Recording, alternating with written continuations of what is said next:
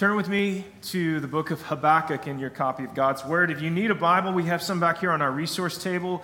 Feel free to grab one of those. And as always, if you don't have one at home, please keep it. Let it be our gift to you today. The book of Habakkuk, last week we launched into this book, and we explored the biblical concept of lament. Lament, which is questioning God, expressing our doubt, our fear, our grief, our outrage to God.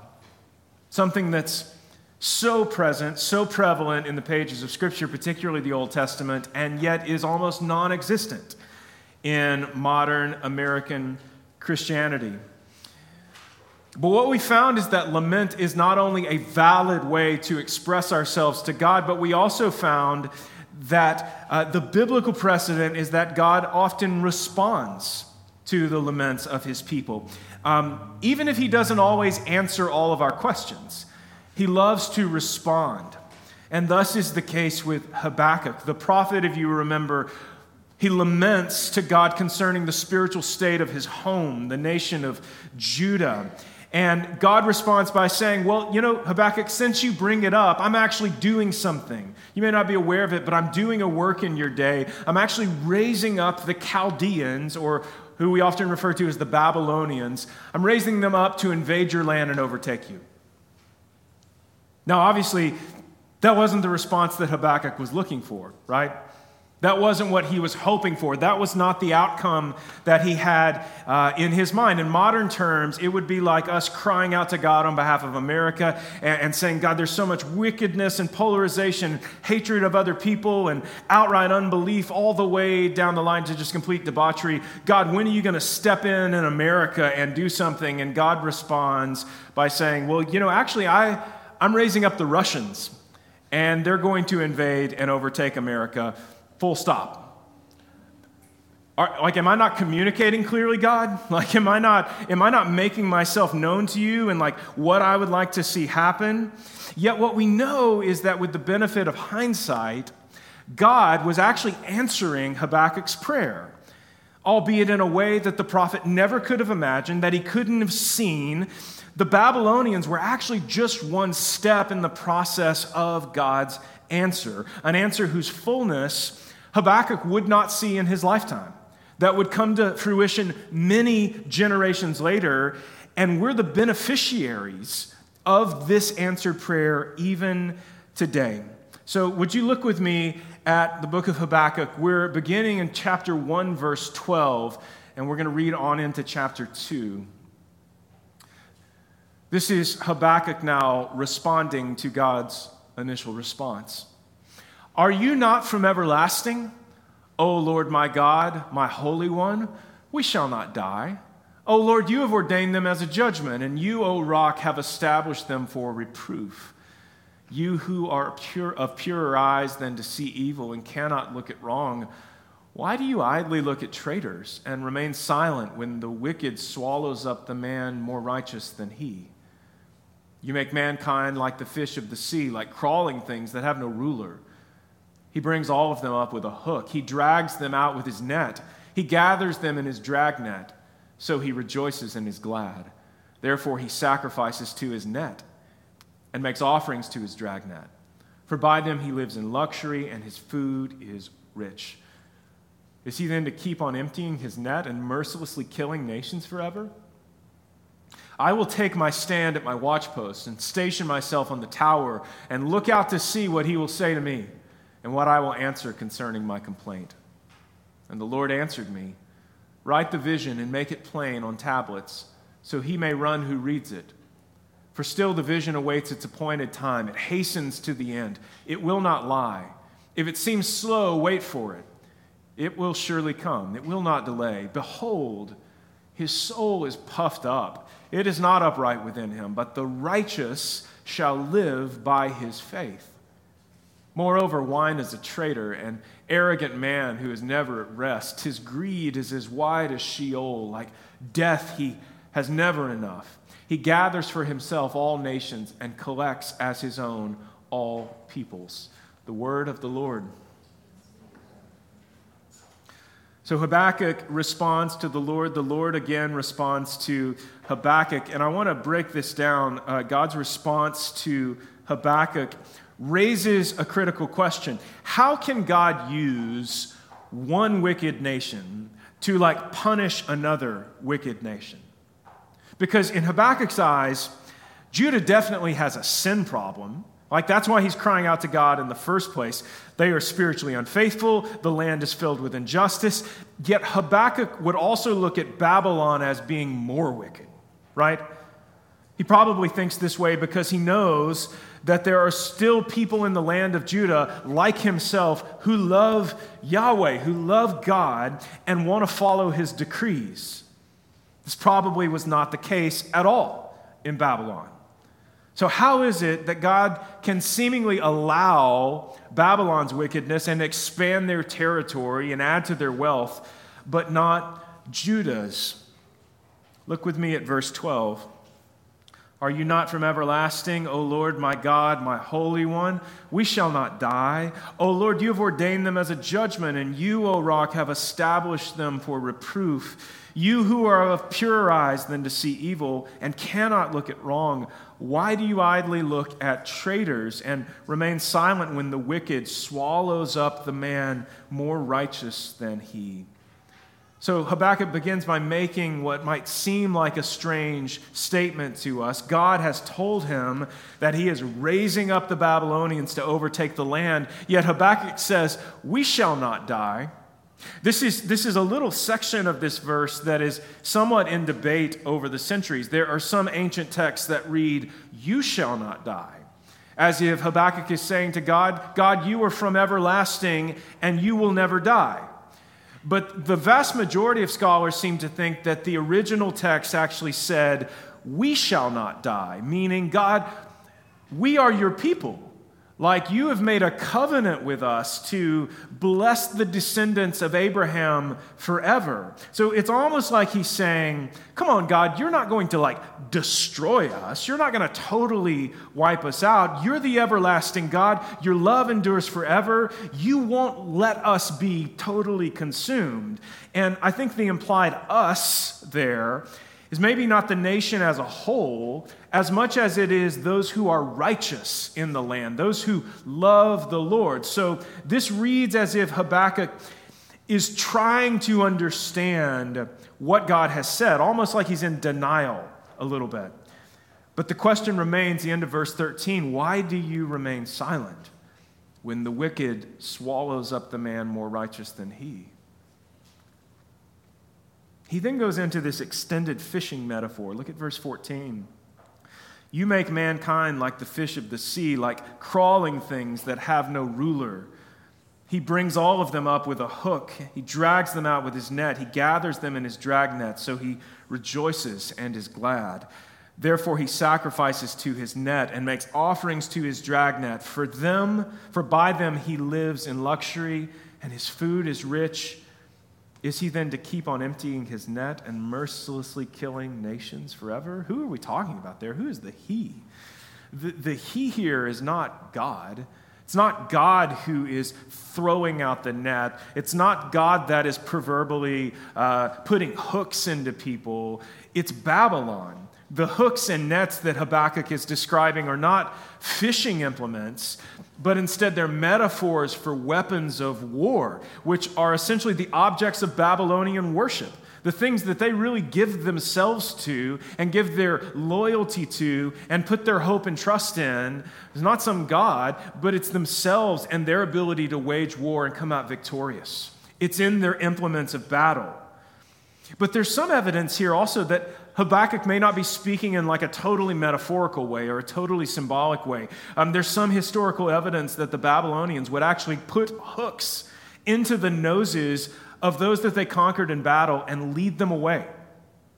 In the same way, there have been carvings that have been found in rocks in Mesopotamia depicting people being hauled away in large nets, like the victims of battle literally being dragged away with horses and nets. Additionally, you might remember when we studied the prophet Amos, Amos said in chapter 4, he said, "The Lord has sworn by his holiness that behold," this is a prophecy, "behold, the days are coming upon you when they shall take you away with hooks, even the last of you with fish hooks." All that to say, Habakkuk may literally be describing the tactics of the Babylonians and asking, God, how can you even watch that? How can you even look at something like that? And so chapter 2 begins with Habakkuk saying, I'm now going to wait for the Lord's response. He talks about going into a tower, to like a watchtower. The idea is almost like he's at the gate of the city, like watching to see how God's going to respond to him. Look at verse 2. Write the vision, God says to Habakkuk. Make it plain on tablets, so he may run who reads it. For still the vision awaits its appointed time. It hastens to the end. It will not lie. If it seems slow, wait for it. It will surely come. It will not delay. Behold, his soul is puffed up. It's not upright within him, but the righteous shall live by his faith. He then goes on to talk more about the people of Babylon, the armies coming in like drunken men and arrogant men who are never at rest, and their greed is as wide as Sheol, which is like the Hebrew place of the dead, this place that is seemingly, like all the dead can go there. It's like it's never ending, the number of people that you can cram into Sheol. And it's like his death is never enough. And he gathers for himself, Babylon, gathers for himself all nations and collects all his own peoples. So God tells Habakkuk, write this down because I am doing something, and I'm doing something that is going to take a long time to come to fruition. And so I want you to put this on tablets so that it lasts. I want you to make a record of this. This is all coming, but it's awaiting its appointed time. So you, Habakkuk, you wait for it as well. Wait and watch. And so one of the first things I want to remind us of this morning is this, that God answers prayer, but he answers prayer in his timing. Like if you've ever even dabbled in prayer, you've probably heard the saying that there's power in prayer. And I think that's true, but you've also learned that we don't like control God in prayer. Prayer is not some tactic by which we can manipulate God or manipulate him to do exactly what we want him to do. And yet the scriptures tell us things like Psalm 37:4, which says, delight yourself in the Lord, and he will give you the desires of your heart. But we also aren't in control of the timeline or the details about how he goes about that. And notice it's a conditional statement. Delight yourself in the Lord, and then he will give you the desires of your heart.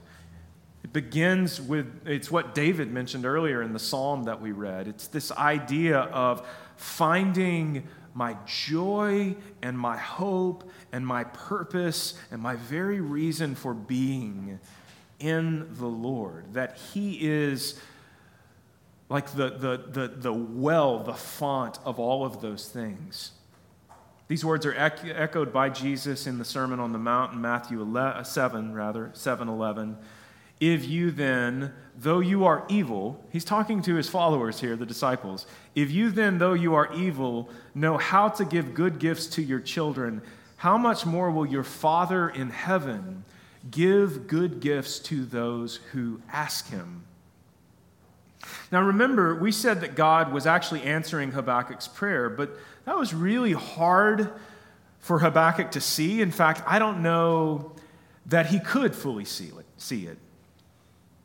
How was God answering his prayer? Well, first of all, God was ultimately purging the nation of Judah of its wickedness while leaving behind a remnant of Jews who would one day return and rebuild. As we've talked about, the people get carried away into exile. This happened several decades prior with the northern kingdom of Israel. It was the Assyrians, remember, that came in and invaded, overtook the northern kingdom of Israel, and they carried the people away into exile. Except with the north, they were just kind of scattered, and they never came back together again. If you've heard of the lost tribes of Israel, That's who we're talking about there. People who never came back together again in any significant way or any formalized way. And yet with Judah, you have a group of people who are also carried away into exile, but yet who return and rebuild Jerusalem and rebuild their society.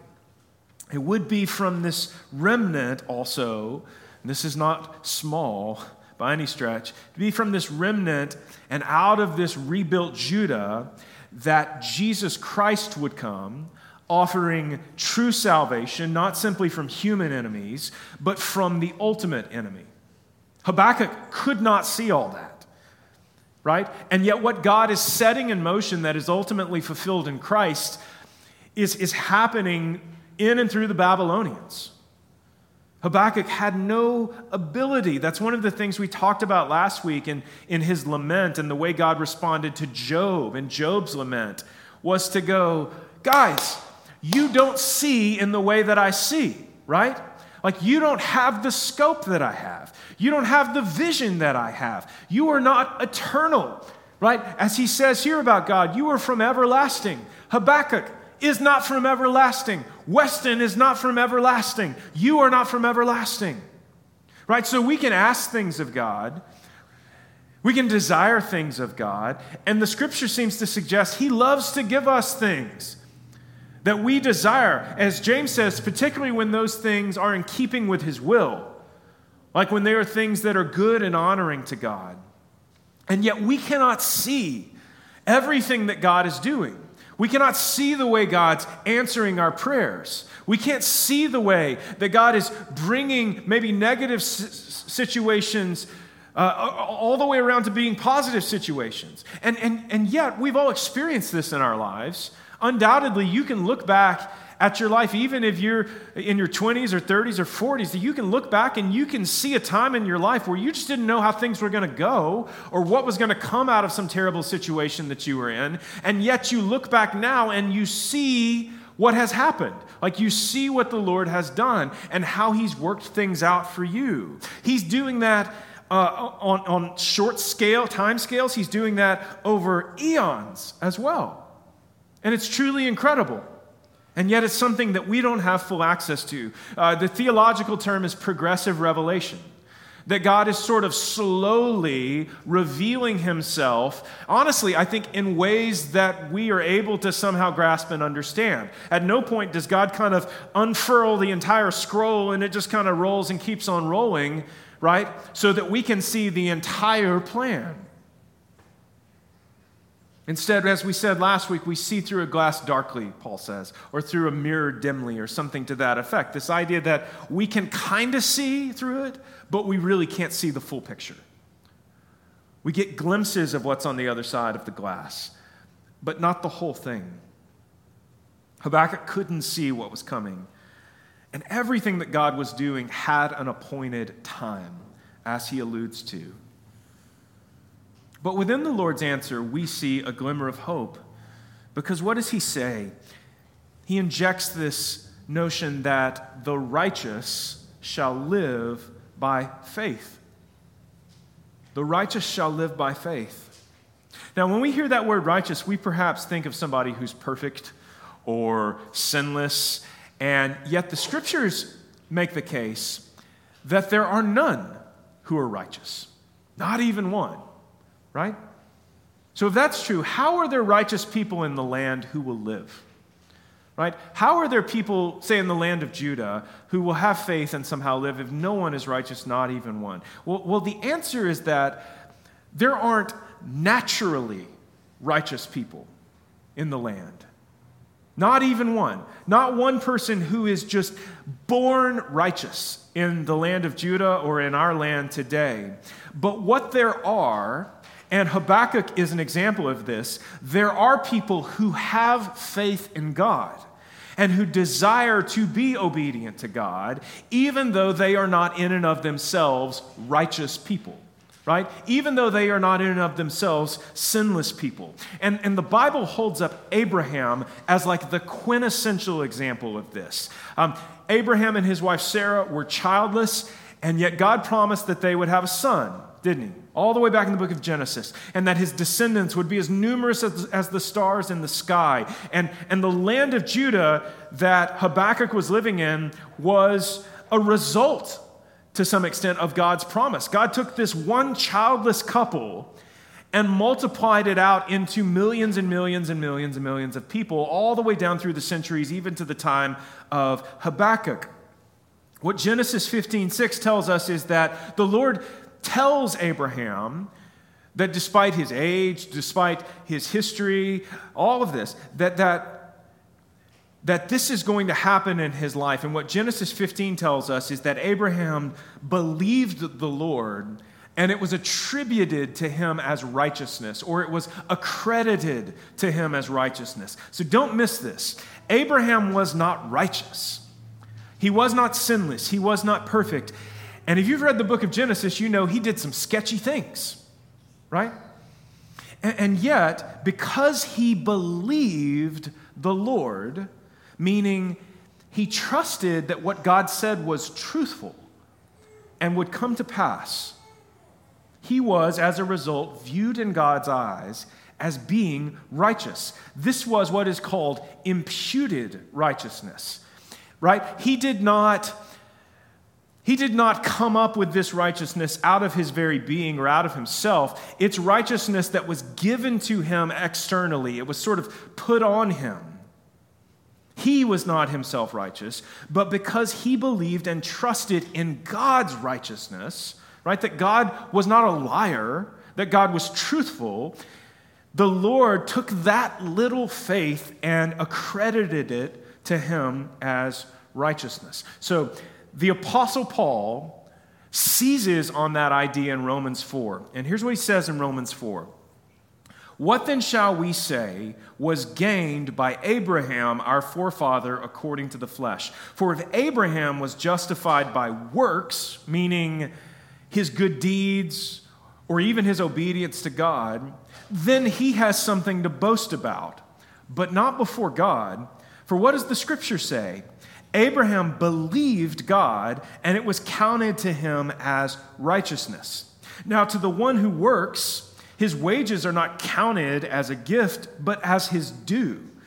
And to the one who does not work, but believes in him who justifies the ungodly, his faith is counted as righteousness. Just as David also speaks of the blessing of the one to whom God counts righteousness apart from works. Blessed are those whose lawless deeds are forgiven and whose sins are covered. Blessed is the man against whom the Lord will not count his sin. So what Paul's saying in Romans 4 is that Abraham didn't receive this righteousness because he was himself righteous or because he had done good deeds or good works or anything like that. No, quite the opposite. He had no works in his life that could be attributed to him as righteousness. He had nothing to boast about on his own. But because he believed God to be truthful, that faith, that belief in God was counted to him as righteousness. And then he mentioned David, who had said, "Blessed are those whose lawless deeds are forgiven and whose sins are covered. Blessed is the man against whom the Lord will not count his sin." So listen, when the Bible calls us to believe in God, I mean, listen, we're Bible Belt people, most of us. We've heard about believing in God our whole life. When the Bible calls us to believe in God, it isn't simply calling us to believe in his existence. It's not simply calling us to believe that he's real. What it is actually calling us to believe in is his truthfulness. In his truthfulness. Paul says, Abraham was not righteous because of his good deeds. It didn't earn him a title or a mantle of righteousness. No. Abraham was righteous because God named him as being righteous because Abraham believed him to be truthful. But even this is how this can get confusing for us. Even Abraham's belief that God was truthful was not in and of itself whole-scale righteousness, right? It didn't mean that suddenly he was sinless because he believed God was truthful. It says, no. That attribution of righteousness is something that God gives to Abraham.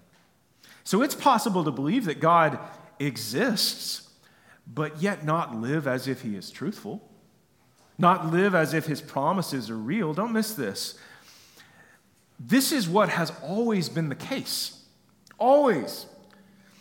God is not looking for perfect people. Just read the Bible, right? Check out the lives of the major characters of Scripture.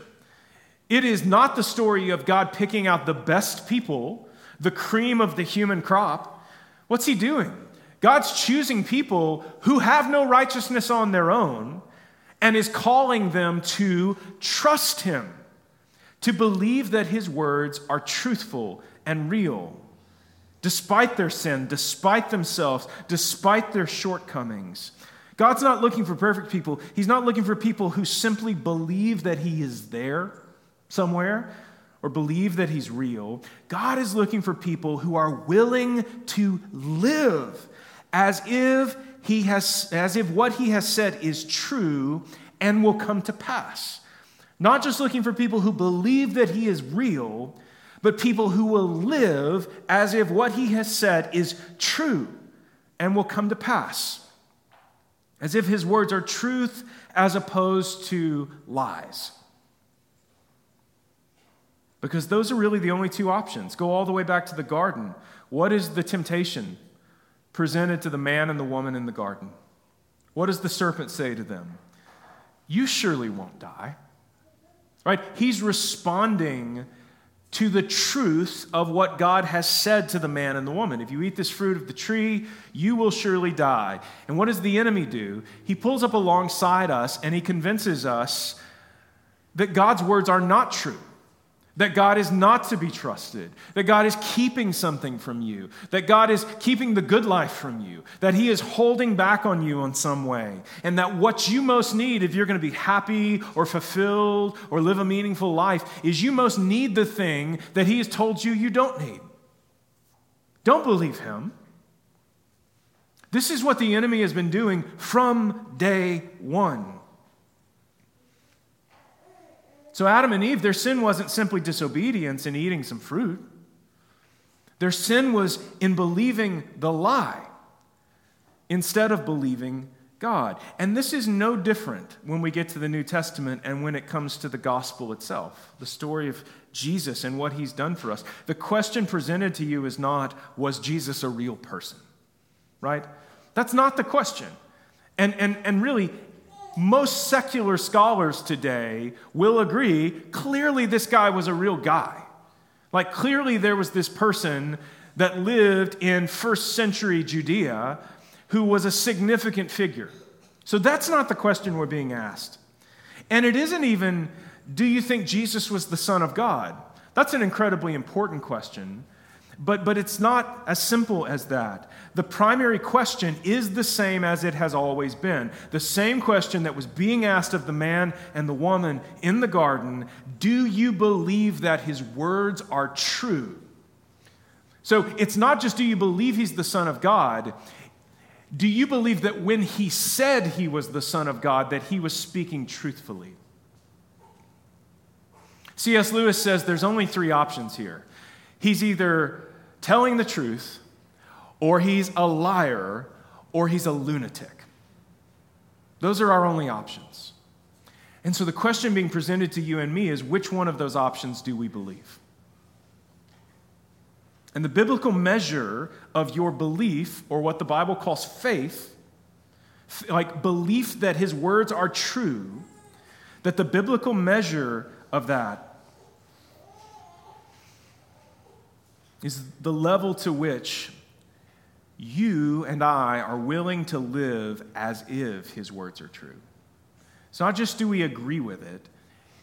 The measure of its validity and reality in our lives is the level to which we are willing to live as if it is true. Not just claiming that I think he's truthful, but demonstrating it through my life. When we talk about faith, that's what we're talking about. Living as if the words of Christ are true. This is why James said that faith without works is dead, famously. He wasn't saying, if you don't treat other people kindly, or if you're not a nice person to other people, or you don't help old ladies across the street or feed the homeless or whatever, if you don't do those kinds of good works, then you don't have real faith. No, he was saying, you don't really have faith if you do not live as if Jesus is truthful. Not just as if he existed, but as if the things that he taught and demonstrated through his life are truth.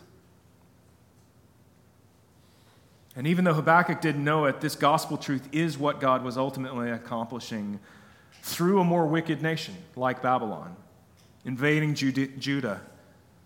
God was setting the table in his timing for Christ to appear and not only declare truth, but also model truth in front of the watching world. Jesus wasn't just teaching on a hillside all the time.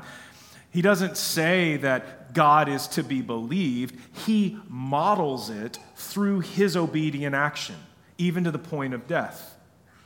And so let me do this morning. I want to leave you with the words of Christ from John 14. This is him speaking to his disciples, his followers. And here's what he says to them. Let not your hearts be troubled. Believe in God. Believe also in me. Meaning, trust that God is truthful and good. Trust that I am truthful and good. In my Father's house are many rooms. If it were not so, would I have told you that I go to prepare a place for you? And if I go and prepare a place for you, I will come again and will take you to myself, that where I am, you may be also. And you know the way to where I'm going. Thomas said to him, Lord, we do not know where you are going. How can we know the way? And Jesus said to him, I am the way and the truth and the life, and no one comes to the Father except through me. If you had known me, you would have known my Father also. From now on, you do know him and have seen him. Philip said to him, Lord, show us the Father, and it is enough for us. Jesus said to him, have I been with you so long, and you still do not know me, Philip? Whoever has seen me has seen the Father. How can you say, show us the Father? Do you not believe that I am in the Father and the Father is in me? The words that I say to you, I do not speak on my own authority, but the Father who dwells in me does his works. Believe me that I am in the Father and the Father is in me, or else believe on the account of the works themselves. Jesus, even with his disciples, after everything that they had seen, Jesus is saying, believe me, trust me. Don't you see? Aren't your eyes open? Believe me, and not the lie. Not the story that other people would paint, not the schemes of the enemy. Believe that when I say that I and the Father am one, that when you have seen me, you've seen the Father. And live as if this is the ultimate truth by which everything else is defined. And guys, we're literally sitting in a room halfway across the world from where this took place, over 2,000 years later, talking about this Jesus, because these guys that he's talking to in this moment believed it. They believed it. And they followed that belief, not with just some sort of mental assent, they followed it with obedient action. They lived their lives to the point of death as if those words were truth and not a lie. And we are being called to the same exact way of life. Jesus as the orienting center of everything. Let's pray. Father, thank you for your word this morning. As always, thank you for the truth that we find in the pages of Scripture, truth that teaches us not just who we are, but who you are, and calls us to live lives in light of who you are. People transformed by your love and grace. People who are unrighteous and yet have righteousness attributed to them because of your sacrifice. Father, forgive us when we think we know better than you. Forgive us when we think we see the full picture when we don't. And God, draw us in to a deep-rooted and deep-seated belief in your truthfulness. That we would not believe the lies that are being spun in our own heads, in the world around us, by the enemy every day. Lies that would call us to believe that we surely won't die. That the things that you've said to us are not true, and that we have to take action to save ourselves in some way. God, convince us of the lunacy of that. And may we truly find that our faith, our hope, our trust, our future is in Christ alone. That there is nothing else that we are looking to save.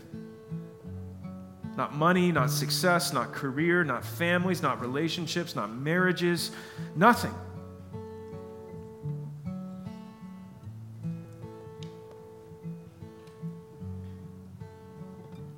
We love you, Jesus, and it's in your name we pray. Amen.